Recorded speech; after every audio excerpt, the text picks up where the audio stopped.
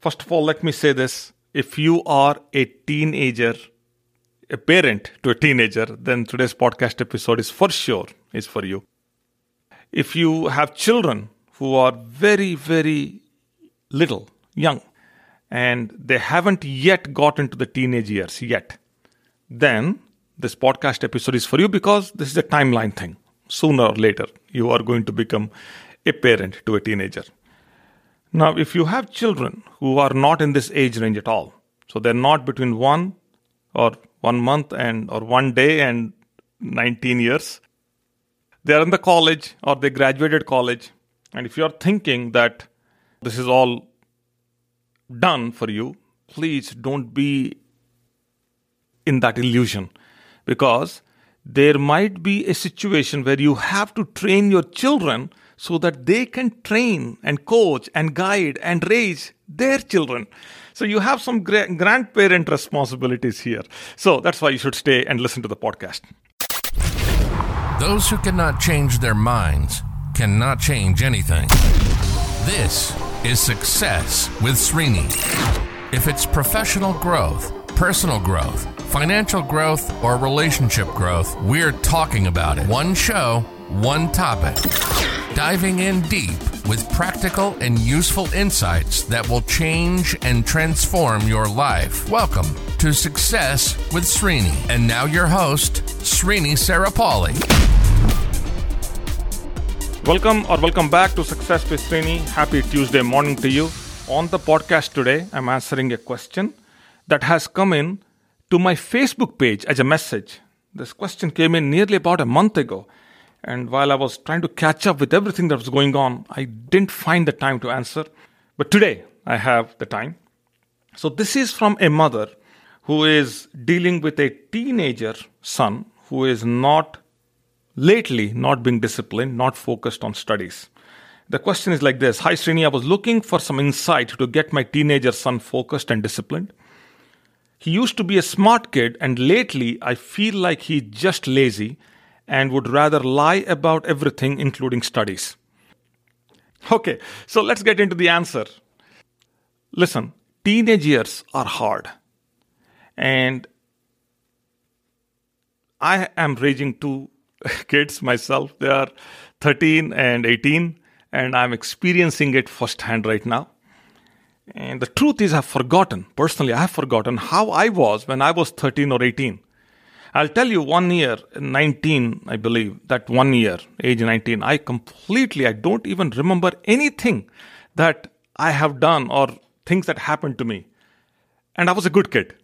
So, what's the answer to this question? It's very simple. The brain is still developing.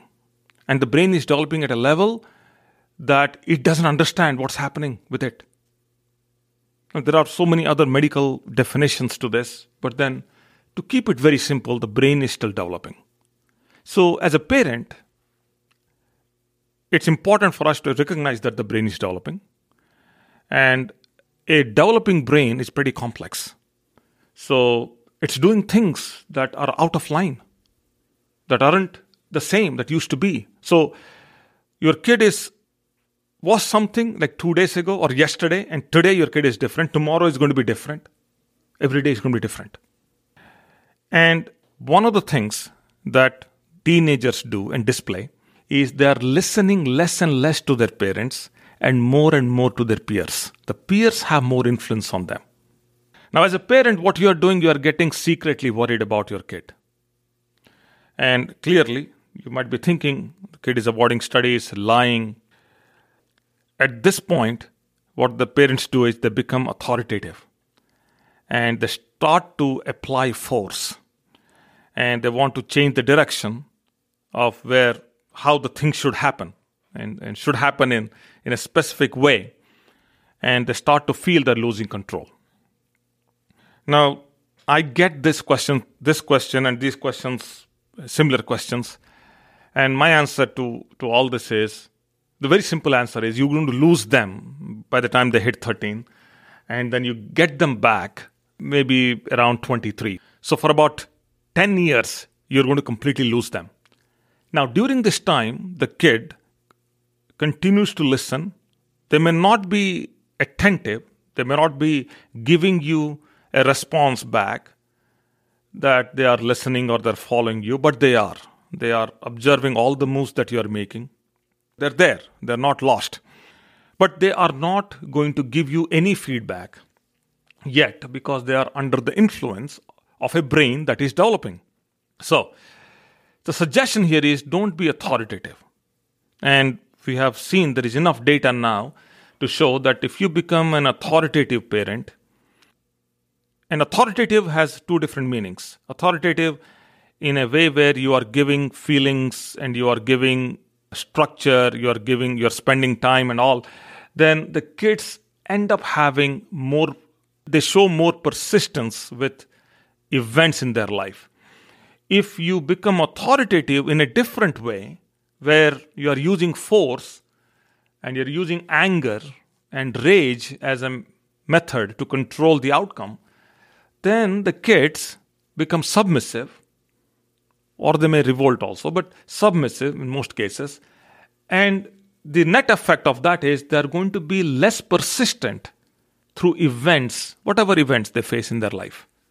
So the choice is yours. Now, what do you have to do?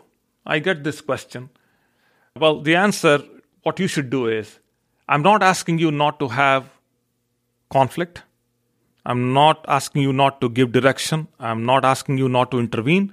Yes, you have to, but make sure that when you do have conflict, it's moderate, it's minimal. If you're having many conflicts, then I suggest that you go talk to an interventionist who specializes in family therapy and all that. Too many conflicts, not good. No conflict, not good. But what you need is moderate conflict. So the key to success here is that you listen more as a parent than speak, not be judgmental, not be dismissive, and trust the competence of your kid that they displayed when they were in their early years. So don't judge them by what's happening now, but judge them by what they did in the past.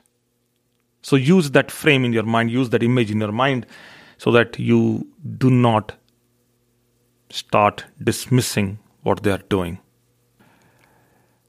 But again, I said that earlier, I don't want you to become worried secretly and not displaying that worry to your child. When you secretly get worried, then it's just a matter of time before you went out. And when you went, then now you are really affecting the dynamic.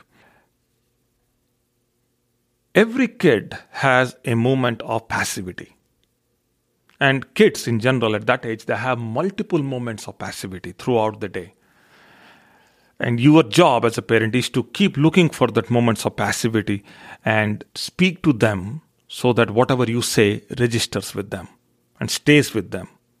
They acknowledge what you are saying, they agree to what you are saying, and they commit to what you are saying. Your job is to find.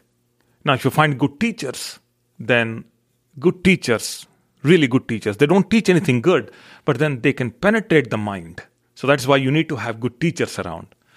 So always keep looking for good teachers. At the same time, always look for passive moments moments of passivity in your child where they are suggestive, they're listening, they're open. And you know, as a parent, you know exactly when your kid is taking in, listening, and giving feedback and suggestive. Okay, so those are my thoughts. But again, I know you'll have more questions. If you do, then by all means, text me back, 888-818-0404. This is not a problem specifically to this question. Every individual goes through this. I wouldn't get worried about this. If you can afford, specifically if you can afford, and you have an opportunity where you can change the environment of your child. For example, you can change the school, you can change the neighborhood, you can change the classes, you can change the teachers, you can change who he or she talks to, then by all means as a parent you should do it. That which gives you a sense of security regarding your child, you should do it. But that's expensive, it's time taking, and sometimes parents choose not to make that change, which I completely understand and respect. But it depends how far you want to take this. But just this is a common behavior, it's a common pattern. Your child is not unique, and every parent at some point will lose their child, and for sure will get back their child after those 7, 8, or 9, or 10 years. Okay, that's all for now on this podcast. As I said, if you have a question, text me 888-818-0404 and stay tuned, and I will talk to you as early as tomorrow. Thank you. Bye now. You've been listening to Success with Srini. Srini is committed to changing and transforming your life, whether it's professional growth, personal growth, financial growth, or relationship growth. Srini has positively touched the lives of over 1 million people through his seminars, webinars, workshops, and radio shows. We hope you've enjoyed the show. Make sure to like, rate, and review.